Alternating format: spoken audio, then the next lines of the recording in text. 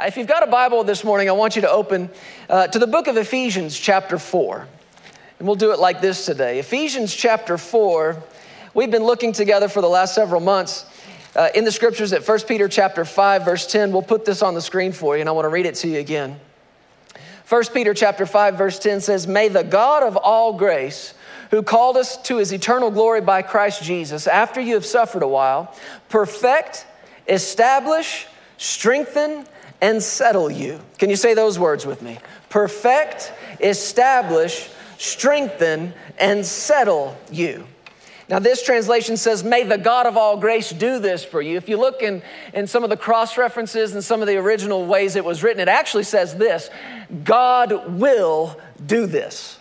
The God of all grace will perfect, establish, strengthen, and settle you. And I like that word will. You know why? Because it reveals something. What do you suppose it reveals? His will.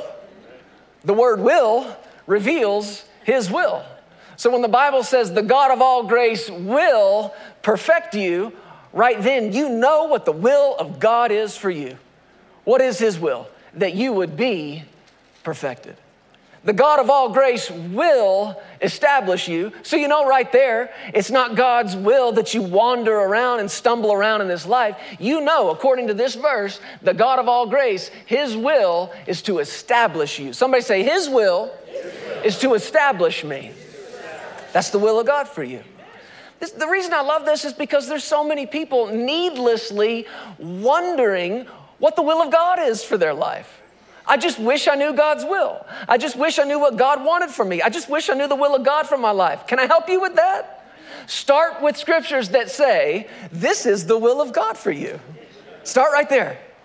And if you'll start there and become familiar with that, then the same God who spoke those words will speak by the same Spirit in your spirit and add to it whatever else he needs to add to it. But you start with what he's already said in his word. And if you want to know what the will of God is for your life, start right here. God's will is that I be perfected, completed, developed, full-grown, mature, like we started talking about last week. God's will is that I be established. God's will is that I be strengthened. Weakness is not God's will for your life. Not in any area of your life, spirit, soul, or body. His will is to strengthen you. And that is what the God of all grace will do in your life. His will is to settle you. Not for you to live unstable. Not for you to live up and down on what I call that solar coaster. That's what a lot of people are living on. Emotionally, it's a solar coaster, man. It's up, it's down, it's left, it's right, it's doing loops, it's making people nauseous. I mean, but God never intended for you to live like that. He never intended for you to live unsettled or unstable. What is God's will for you? That you be settled, that your heart be fixed, trusting in him. Amen. And as we've talked about these words, we know, and we've said it over and over, that as this is happening in your life, man, you're better than you've ever been.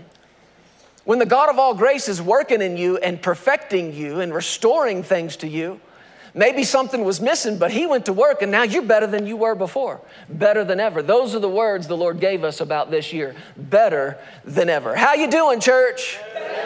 Better than ever. I love it. And when you're perfected, established, strengthened, and settled, you are doing better than you've ever done. But what the Lord's begun to add to this for us, starting last week, and I know we had kind of a snowy day last week, and maybe some folks missed it. If you missed last week's message, I encourage you to go back and get it. It's free online. But we started looking at something and maybe looking at these words in a new way, from a different perspective. Not just trying to imagine ourselves perfected, established, strengthened, and settled, although that's good, that's wonderful, and you need to be able to do that. But it doesn't start with you just closing your eyes tight and thinking real hard. All right, what do I look like perfected? What do I look like established? What do I look like strong? What do I look like settled? As long as you're trying to work that up in your brain, you're going to find some difficulty with that. But like I said to you last week, this is what the gift of the Holy Spirit is in you for. His entire job is to show you Jesus. is to reveal Jesus to you. So really, you don't have to think so hard about what you look like, perfected, established, strengthened, and settled. All you have to do is let the Holy Ghost go to work in you, showing you Jesus. Because Jesus is the picture of perfection. Amen? Jesus' life on this earth is a demonstration of what it looks like to live life established, strengthened, and settled. I want to put this scripture on the screen for you. This is out of the book of 1 John, chapter 4, beginning in verse 12. The Bible says, "No one has seen God at any time. If we love one another, God abides in us, and his love has been" what? There's that word. That word that we're looking at there in 1 Peter, perfected. His love has been perfected, brought to completion.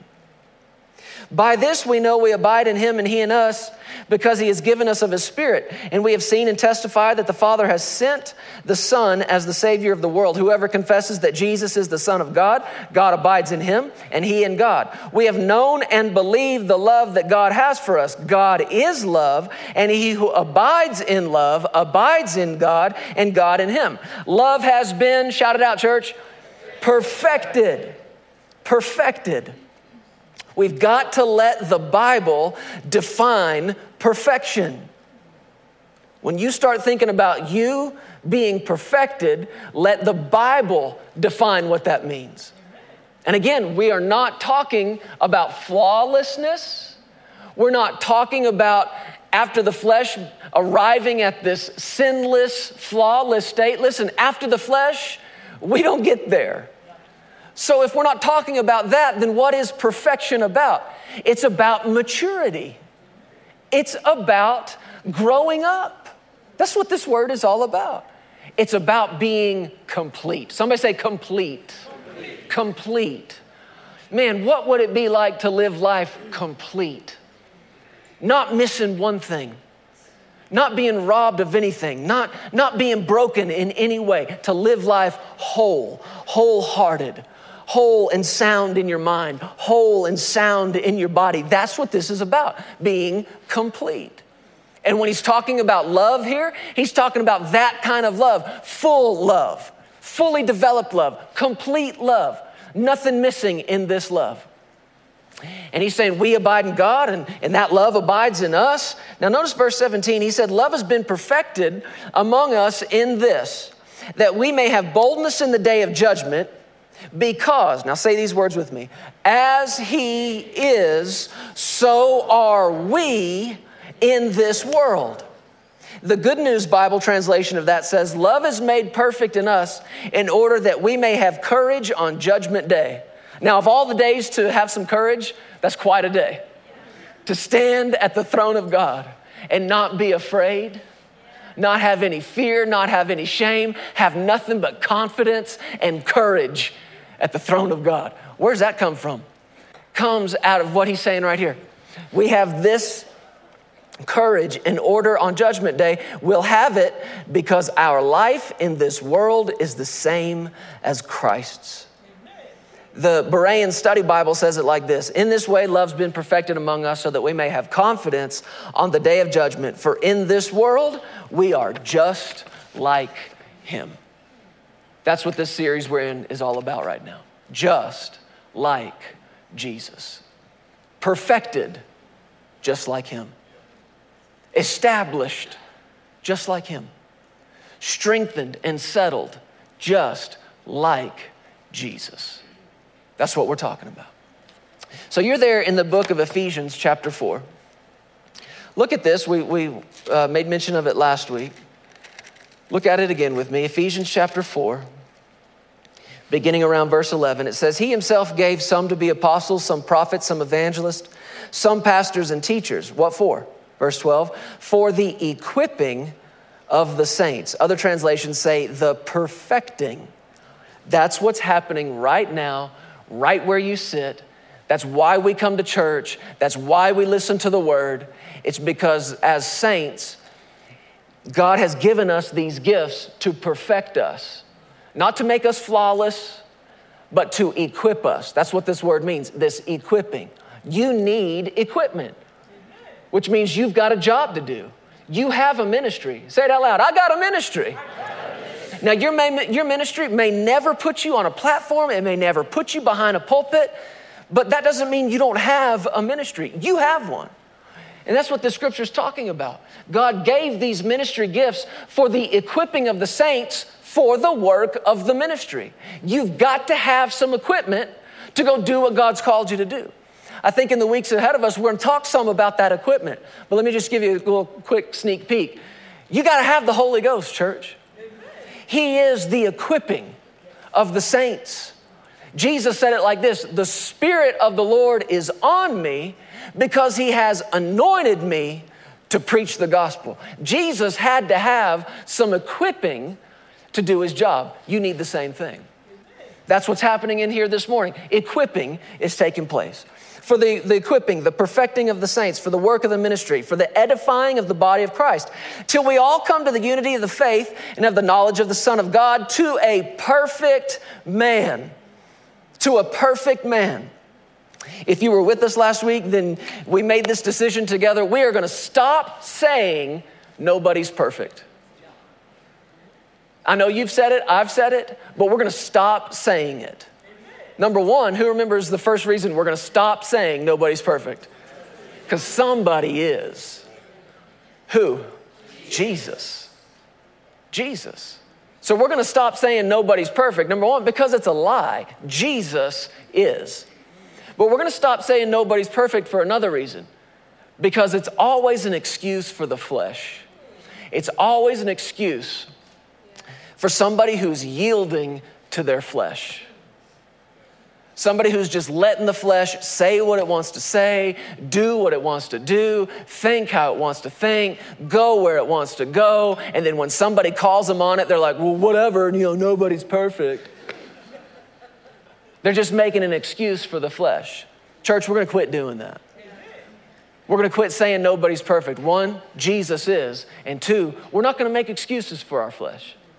And you can see why that's so important here as you keep reading. He says, for the edifying, the building up of the body of Christ, till we all come to the unity of the faith, verse 13, of the knowledge of the Son of God, to a perfect man. That word again, full grown, mature, of full age, complete, fully developed, to the measure of the stature of the fullness of Christ.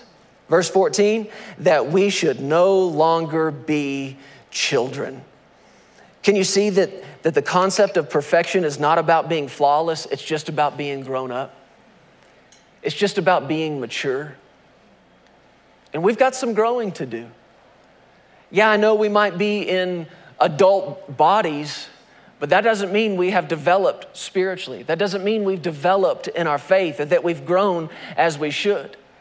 And he even uses these words, to the measure of the stature of the fullness of Christ. Does anybody have a doorway in their house with little pencil lines going up the side? Sarah's parents, at their house in Branson, there's a room downstairs. It's Papa's hunting room. And the doorway going into Papa's hunting room has all these little pencil marks up the side of Justice when he was, 3, and then when he was 5, and then when he was 10, and Jesse the same way. These little measuring marks that go up and up and up and up. Now think about it. What if Jesus were to stand in the doorway? He's talking about coming up to this perfect man, to the measure. That's what those little marks are, measurements. To the measure of the fullness of Christ.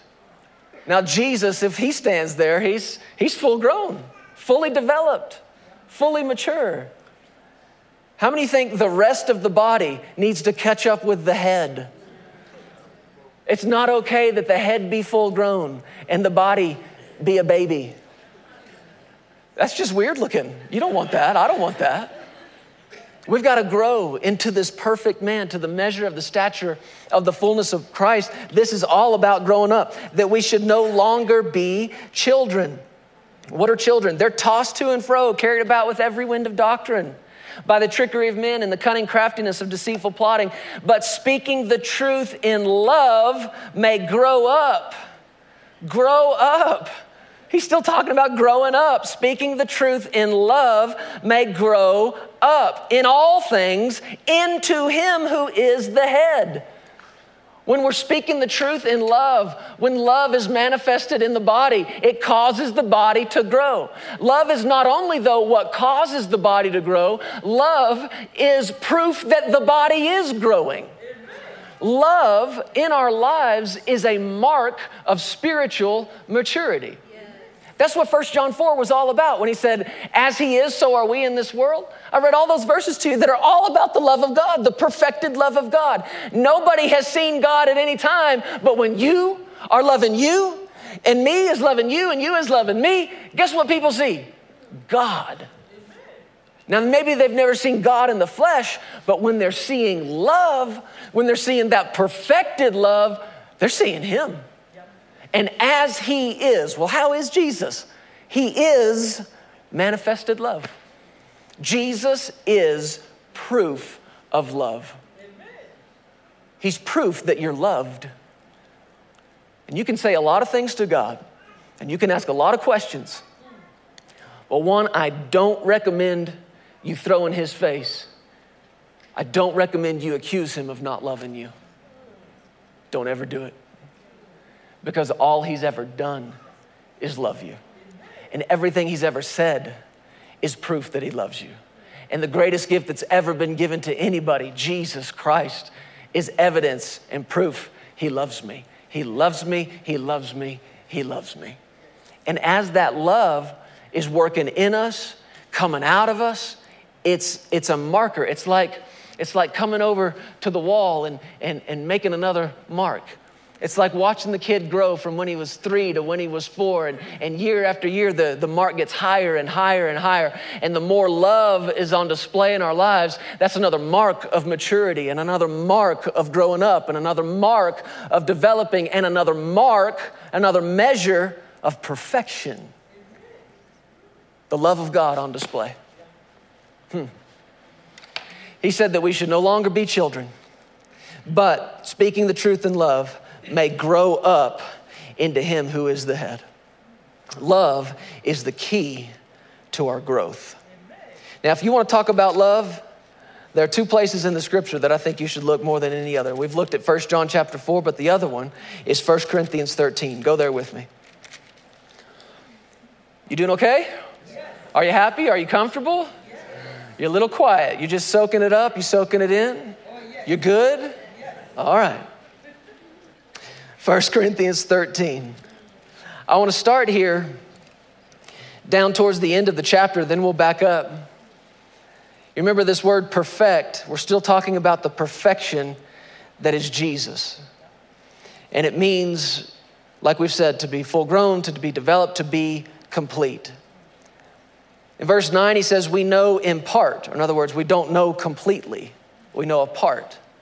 And we prophesy in part, but when that which is perfect, when that which is complete has come, then that which is in part will be done away. And immediately he goes into verse 11, talking about this. When I was a child, I spoke as a child, I understood as a child, I thought as a child. But when I became a man, I put away childish things. He's talking about the difference between knowing in part and knowing completely, prophesying in part and prophesying completely. And he goes from that right into talking about the way a child lives.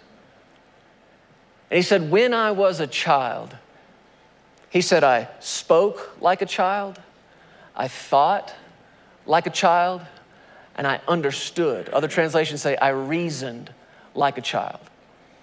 Now, when we think about children or we look at children, one of the things that I guess to us defines their childhood and their adolescence would be their physical stature. They're little guys and girls. I mean, they're down low. You got to get down to talk to them, right? And that just sort of seems to be a defining characteristic of a child. But Paul didn't make any reference to anything physical. He didn't make any reference to a physical measure, a measurement, a stature. He said, when I was a child, my childhood was defined by the way I spoke. childhood was defined by the way I thought. Childhood for Paul and for all of us, he said, was defined by the way I understood things, by the way I reasoned about things.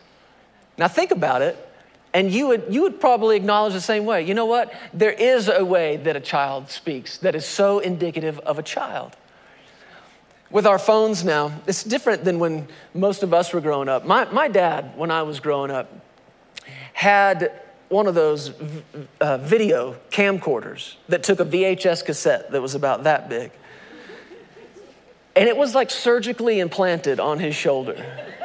So much of my childhood, I saw my dad, but I saw that video camera right there. And he was so good at it, man. He documented everything. We've got whole seasons of Little League baseball, and we've got first this and first that. And both my parents were kind of in the television world. My mom was the television producer for my grandfather's broadcast. My dad was the art director.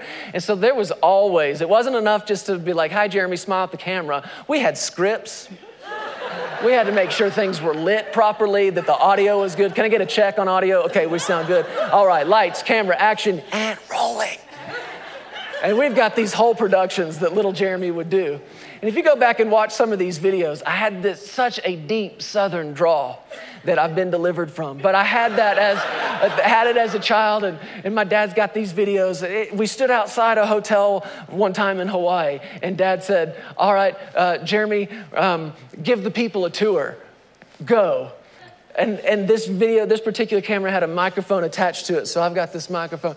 Hello, thank you for coming today. And I would like to show you around this. We are at this hotel, just rambling, ad-libbing. That's what it was like growing up in my house. We have a little bit of the same thing now, except everybody's got the phone. So our kids won't remember the big camcorder, but they will have images. They will think their parents have a phone surgically attached to their hand. I mean, think about it. Our little infants that are just moments old, the first thing they see is that iPhone in their face. My brother-in-law, Jordan, I know when his little ones were born, he got out his phone and he starts, I took this picture and I got to show you, and he's doing this. Where's that picture? And this was of day one, right? And this is what we're doing all the time. One of the things I did when our kids were little, took a lot of pictures, took a lot of video, but one of the things I'm so thankful I did was I got audio. No video, just audio. And I would get in bed with Justice when he was really little. And I'd say, buddy, what'd you do today? Tell me about your day. And we'll go back. Am I telling the truth? We go back, we pull these things out, and he's just talking. And it's one thing to watch a child grow and to watch them get bigger and they grow out of clothes and they're getting taller and stronger and all that. It's another thing to try to remember the voice. And I go back and hear his little voice. We've got this great interview with Justice. So he says, Daddy, can I ask you a question? I said, sure, buddy, what's your question? He said, my question is, sometimes it's white outside and sometimes it's dark outside. I said, buddy, that is a great question. And I go back and I hear his little voice. And when he was little, he talked in a way he doesn't talk now. Don't get me started. Jessie's the same way. Go back and her little voice, that little precious voice. And when you're a child, you talk like a child. And there were things I wish they had never grown out of them. I wish Jessie to this day still called them hangabers, not hamburgers, hangabers. I was like, baby, never change. Say hangaber forever. Which I think it would be weird if she's 35 and married with kids. It's still calling them a hangaber. But when you're a child, what? You speak like one. It's one of the things that defines childhood. He said, when I was a child, I spoke like one. When I was a child, I thought like one. And trying to understand the way a child thinks, it's an adventure. It's fun to try to figure out what is going on in that little brain. Trying to figure out how they understand things, how they reason things. But Paul said, but when I became a man, I put those things away. In other words, when I'm a child, it's okay to talk like that. It's okay to think like that. It's okay to understand like that.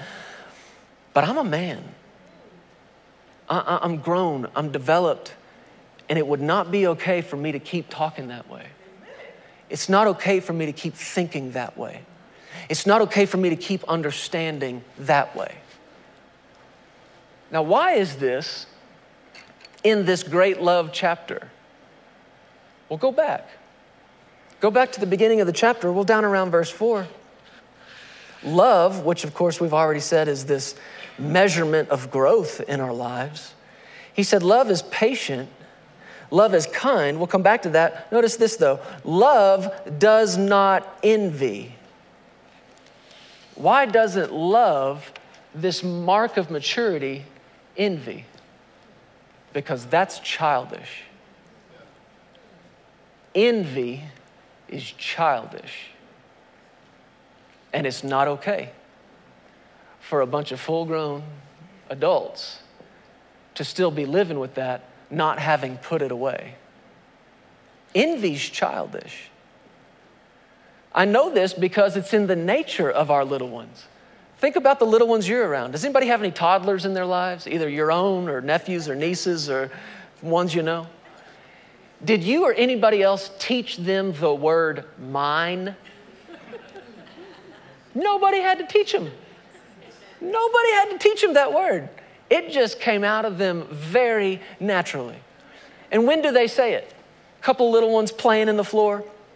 And this guy over here, this little guy, he's totally content. Vroom, vroom, vroom, right? He's just moving that truck back and forth, could not be happier until he looks over at that little dude who's got a different truck. And all of a sudden he looks at his truck and then at that guy's truck and he's thinking, mine. I don't want this truck anymore. I want that one. Mine, mine, mine. See, when people think about envy, a lot of times it gets kind of lumped in with jealousy. And though there are some similarities, there's also some very sharp distinctions. For example, God can be jealous, but he will never envy. The scripture says he's a jealous God. What's the difference? Jealousy has to do with somebody else having what belongs to you. That's why you can have a jealous husband, a jealous wife. If that husband who belongs to that wife is in the arms of another woman, this wife is jealous because somebody else has what belongs to her. That's why God can be jealous. You belong to him. And when you and I love the world and the things of the world, we put ourselves in the arms of the world, somebody else has what belongs to him. Envy's different.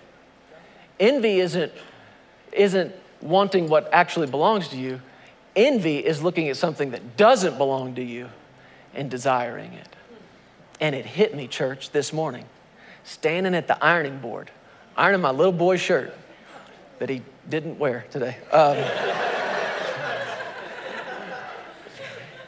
I'd never seen this before. Envy has to do with completeness. In other words, I'm not complete unless I have that. Can you see how it connects to what we're talking about here? And it goes all the way back down to toddlers playing on the carpet. He's got a truck, and he was fine 10 seconds ago until he saw what somebody else had, and here comes this mine, mine, mine, mine, mine, mine, mine. And nobody had to teach him to do it. And he said, he doesn't think this or understand it this way, but what's happening is he's saying, I'm not complete without what you've got. That's envy, and that's why it's so devilish. But it's childish. Why doesn't love envy? Because that's childish. And Paul said, I'm putting that away. Envy is a childish way of thinking. I mean, what if you and I, here we are, ranging from what, our 20s on up, right? What if we said that to each other? Mine, mine. You roll up here in a new car one day and there it is all shiny and new, and I walk out and I go, mine, mine,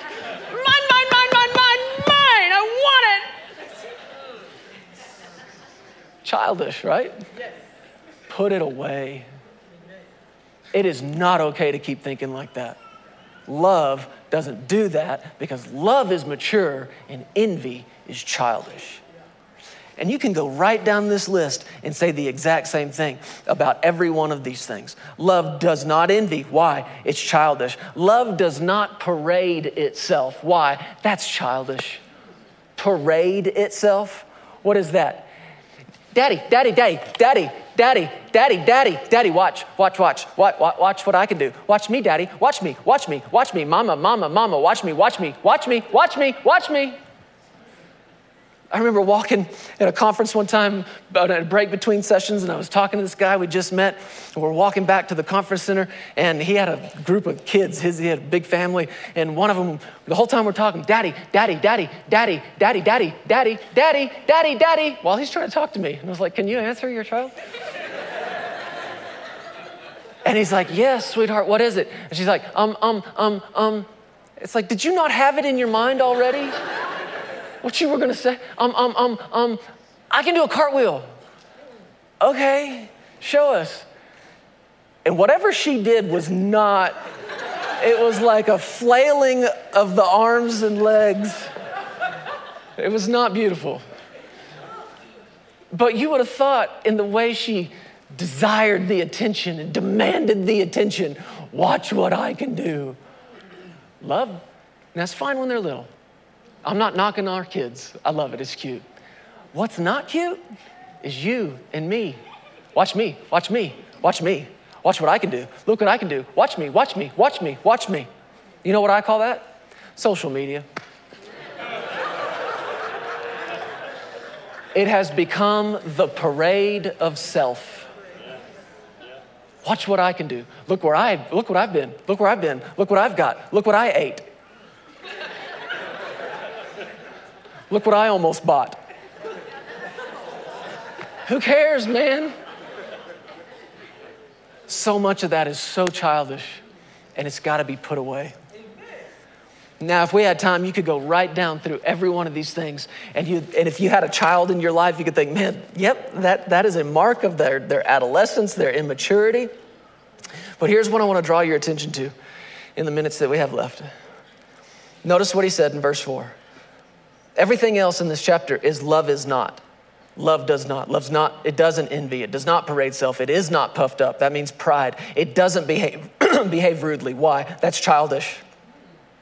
Love does not seek its own. Why? That's childish. It's not provoked because that's childish.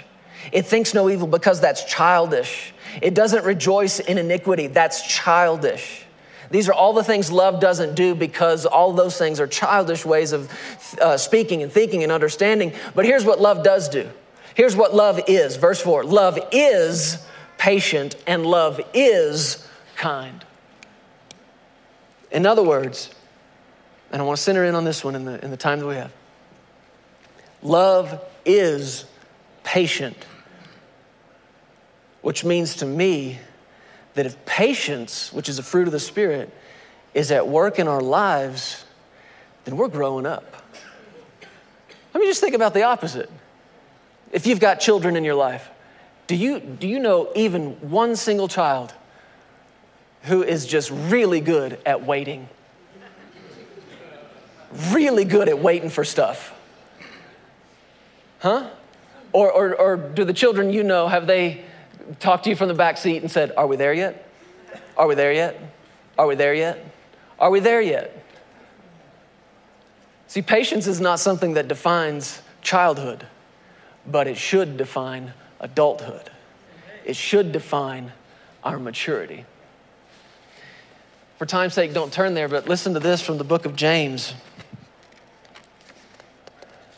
chapter 1. It says, my brethren, count it all joy when you fall into various trials, knowing that the testing of your faith produces patience. But let patience have its perfect work. There's that word maturity. There's that word complete. Let patience have its complete work, that you may be perfect and complete, lacking nothing. Patience. Talking about perfection, patience makes perfect. But he said, you got to let patience have this work. See, we talk a lot about faith, as we should and as we will do for all time until Jesus comes, I suppose. Faith is critical. Faith is so important. But you got to understand that faith and patience go together.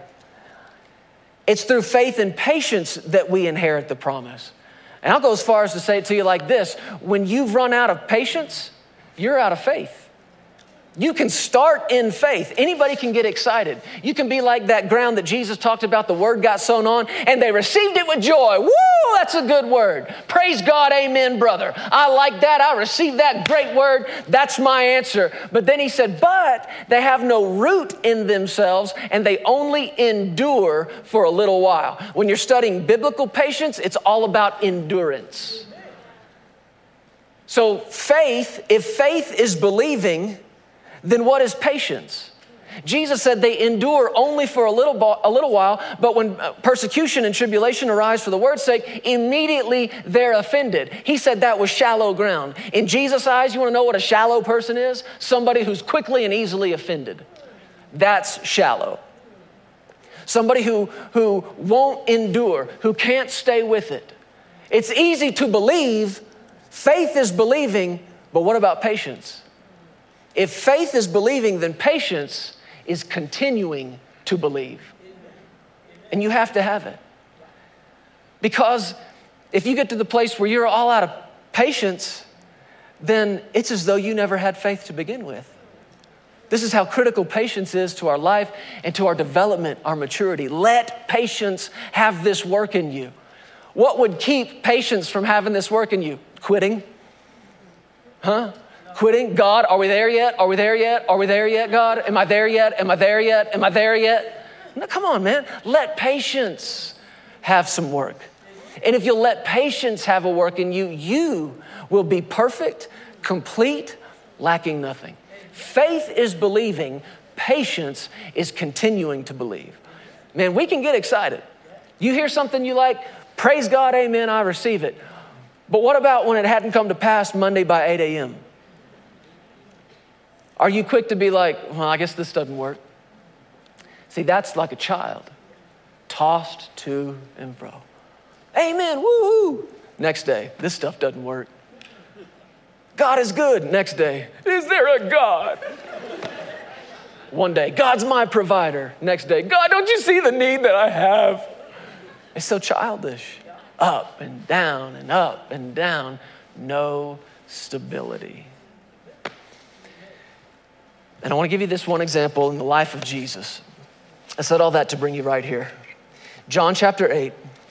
Remember, we're looking for perfection in him.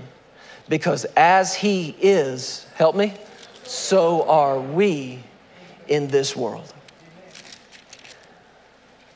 Let me show you patience in the life and ministry of Jesus. Because if patience makes perfect, and Jesus was perfect, then you know Jesus was patient. And we'll show you what I'm talking about. John chapter 8, beginning in verse 2, it says, now early in the morning, Jesus came again into the temple, and all the people came to him, and he sat down and he taught them. Then the scribes and Pharisees brought to him a woman caught in adultery. And when they had set her in the midst, they said to him, teacher, this woman was caught in adultery in the very act. Verse 5, now Moses in the law commanded us that such should be stoned. But what do you say? Now verse 6, it says, this they said, testing him, just like we read about earlier today. This they said, testing him, that they might have something of which to accuse him. Man, get the gravity of this situation and try to understand the environment and what was going on. Jesus is standing there, I suppose, in the temple or outside the temple, and he's teaching. He's teaching, he's preaching like he did everywhere he went. And in the middle of it, somebody, more than one somebody, this group of Pharisees come busting in this meeting, interrupt him, totally shut down everything he was saying, and they throw down this woman and they accuse her of adultery and say, this woman was caught in adultery in the very act of it. And the implication is like, just now. Now, all of this, the motive behind it is so satanic. It is so demonic. And these guys don't even realize how much they're playing into Satan's hand. But they're trying to trap Jesus. Now, I've never experienced anything like that. I've preached in a lot of services and a lot of churches and a lot of places around the world and seen some stuff, okay? But I've never seen anything like that. We've been in some services where there were some strange things that happened and some different kind of interruptions, and you do your best to flow with it. But if you're not a preacher, you're not a minister, then it's hard for people to understand. This isn't just standing here talking, not just spouting stuff off the top of my head. If I'm doing my job, then the Holy Ghost is involved in what I'm doing right now. And personally, it's one of the reasons I don't like to get into a lot of conversation before and after. And I've had people do that to me before, where I've stood on a platform and just preached my guts out for an hour and walk off the platform and somebody grabs you. I remember one time in another country, this guy grabbed me and I just preached and he had his wife there and he said, "You have a word for her, go." And I just remember being almost shell-shocked. It's just hard to explain stepping off and out of that anointing back into just a conversational thing.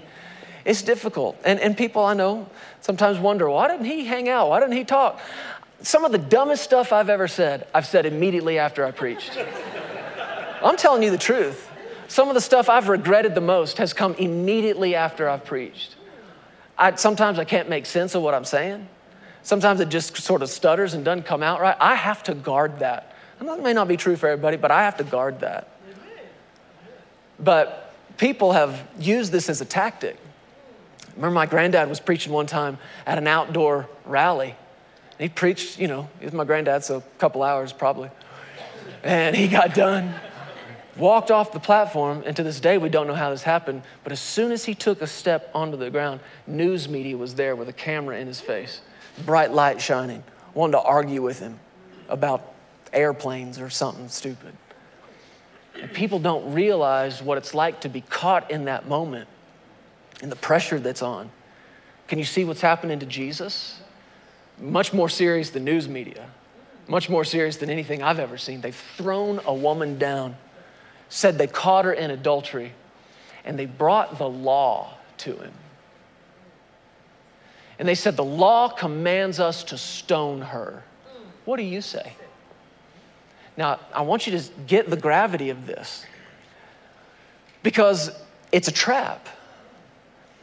It's a trap, and it's designed to catch him when he's not thinking about this. It's designed to catch him when his guard is down. Folks, don't be ignorant of the devil's devices. He's a jerk, and he does this kind of thing to get somebody to say something they're going to regret. And they said, here are your options. Stone her, don't stone her. A, B, 1, 2. Which is it? Stone her, don't stone her. And the problem is, these are both bad options. And that, to me, is the definition of being under pressure. Have you ever been under pressure? When it seems like you've got two choices and they both stink. And you got to decide, now. What are you going to do? What are you going to do? Huh? What are you going to do? You're going to do this? Well, if I do that, it's going to hurt like this. Well, if I do that, it's going to hurt even worse. That's pressure. That's pressure. And this is Satan's tactic, to apply pressure and to present you with two choices that both stink, that both hurt you, and then to demand an answer. The reason these are bad choices is, A, if he goes with the law, stone her, then all of a sudden, everybody that's been drawn to him by his kindness, that's been drawn by compassion, that's been drawn by mercy, that's been drawn by love, all of a sudden, he says, stone her, and now everybody that's been drawn to him, they see him as nothing more than one of these hard-hearted Pharisees. Just another religious guy. But then right on the other hand, if he says, don't stone her, he can't do that because they came with the law. And the law said to. And Jesus didn't come to break the law. Jesus came to fulfill the law. And in this moment, if he says, don't stone her, he's broken the law. And now all of a sudden, he's not our sinless, spotless sacrifice anymore. Can you see how much is hanging in this moment right here, this second, that he wasn't expecting, that he wasn't geared up for? What do you say? What do you do?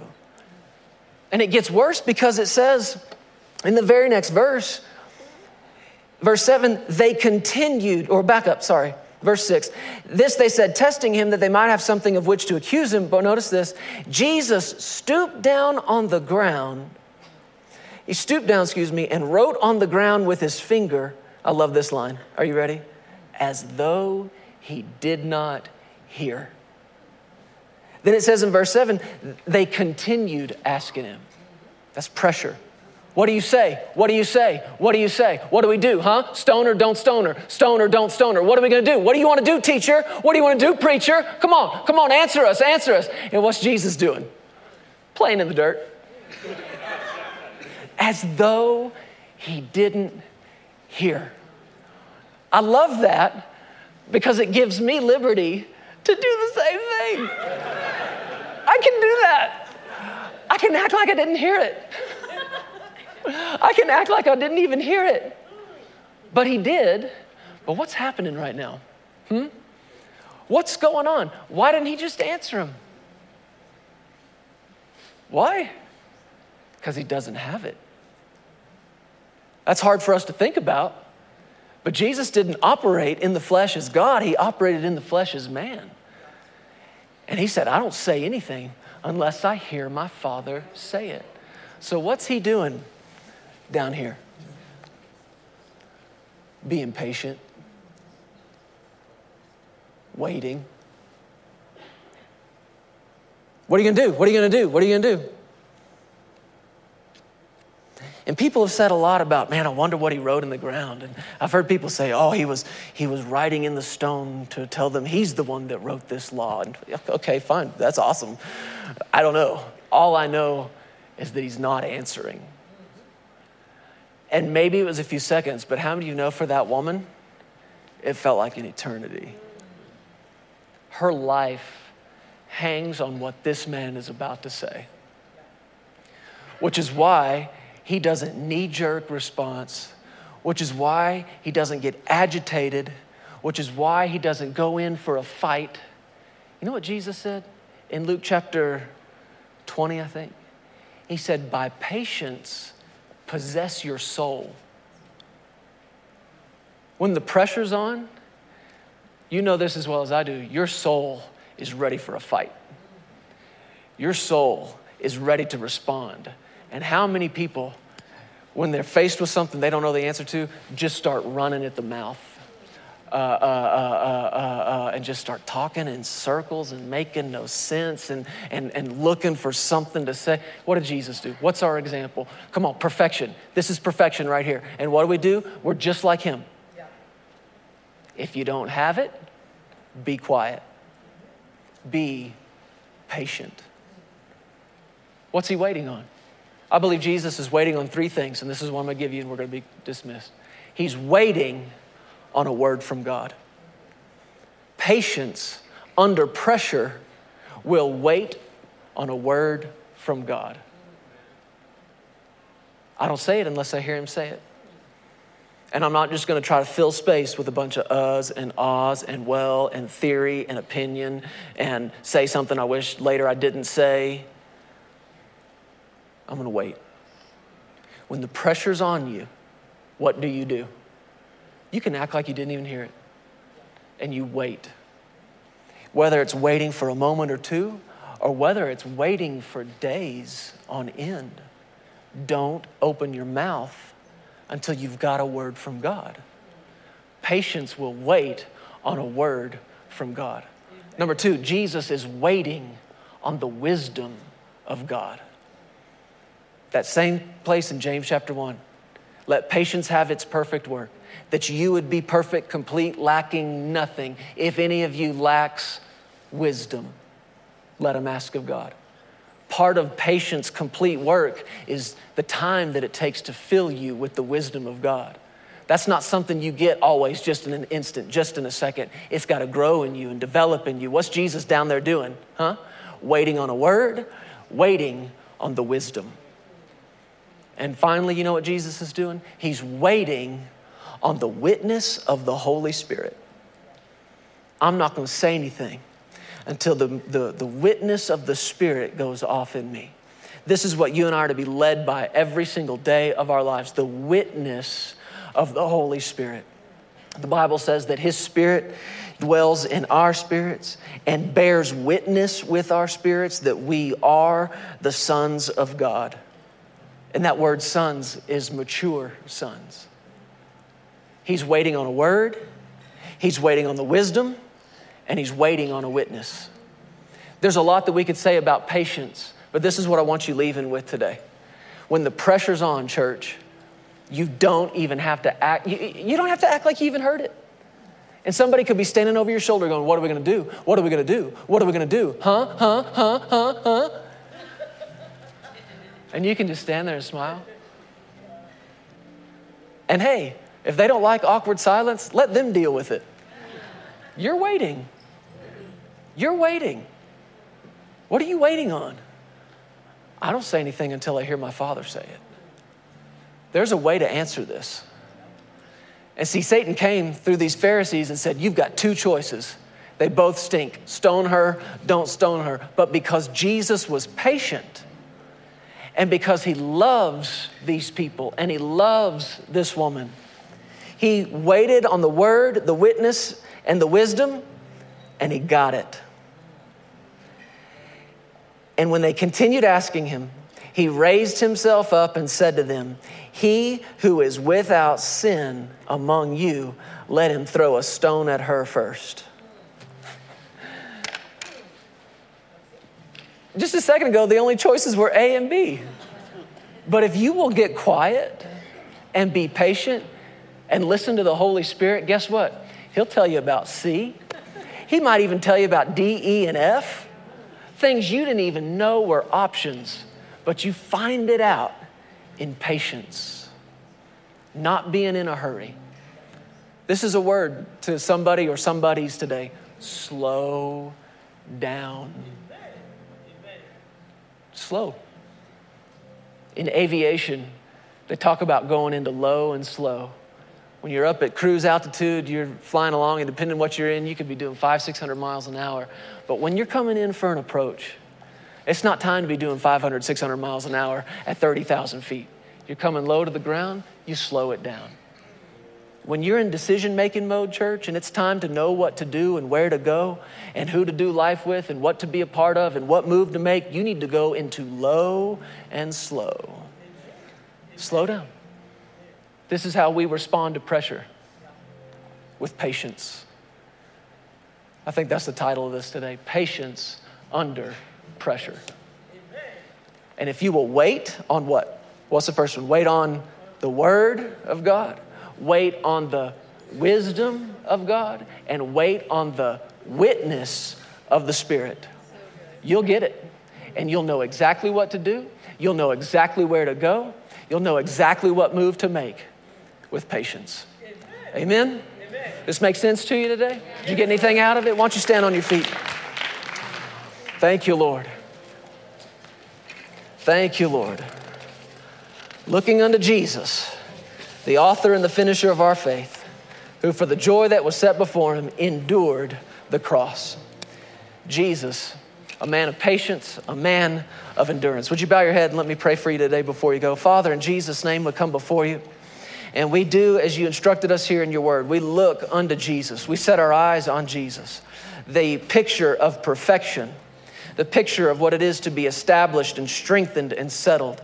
And we say by faith in his name that we are just like he is. Just as he is, so are we in this world. We thank you, Lord, for doing this work in us. You are the God of all grace who wills to perfect, establish, and strengthen us and settle us. We thank you for it. Now, Lord, we commit to you again today, afresh and anew, to walk not just by faith, but by faith and patience. Lord, we want to let patience have its perfect work in us, that we would be complete, perfect, lacking nothing. We commit to you today, we're not giving up, we're not backing off, we're not quitting early. We're going to stay with it. And we are going to believe to the very end. Why don't you say this out loud? Father in heaven, I come to you in Jesus' name. I believe in my heart that you raised Jesus from the dead. I confess with my mouth, Jesus is my Lord. Take my life, Lord Jesus. Do something with it. I am a believer. I am a person of faith, which means I believe. I believe you. I believe your word. I believe your truth. But I am also a person of great patience. I'm not quitting, Lord. I will endure to the end. I put away childish things. I put away envy. I put away rudeness. I put away pride. I put those things away so that patience can have its perfect work in me, that I will be perfect, complete, and lacking nothing in Jesus' name. You believe that today? Can God do this in your life? Yes, He can. Yes, He will. Let's give Him some praise for it. Father, thank you for what you're doing.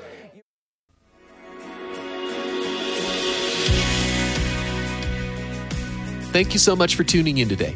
We hope you enjoyed this message. If you need someone to pray with you, there are several ways for you to contact us. Feel free to give us a call at 817-577-0180. You can also contact us through the Legacy Studios app or either of our websites. Giving options are available online at pearsonsministries.com and legacychurch.family. If you prefer, you can also text an offering. Simply text Legacy and any dollar amount to the number 28950 and follow the prompts. Be blessed today. We love you, and remember, you are always welcome here in the House of Faith.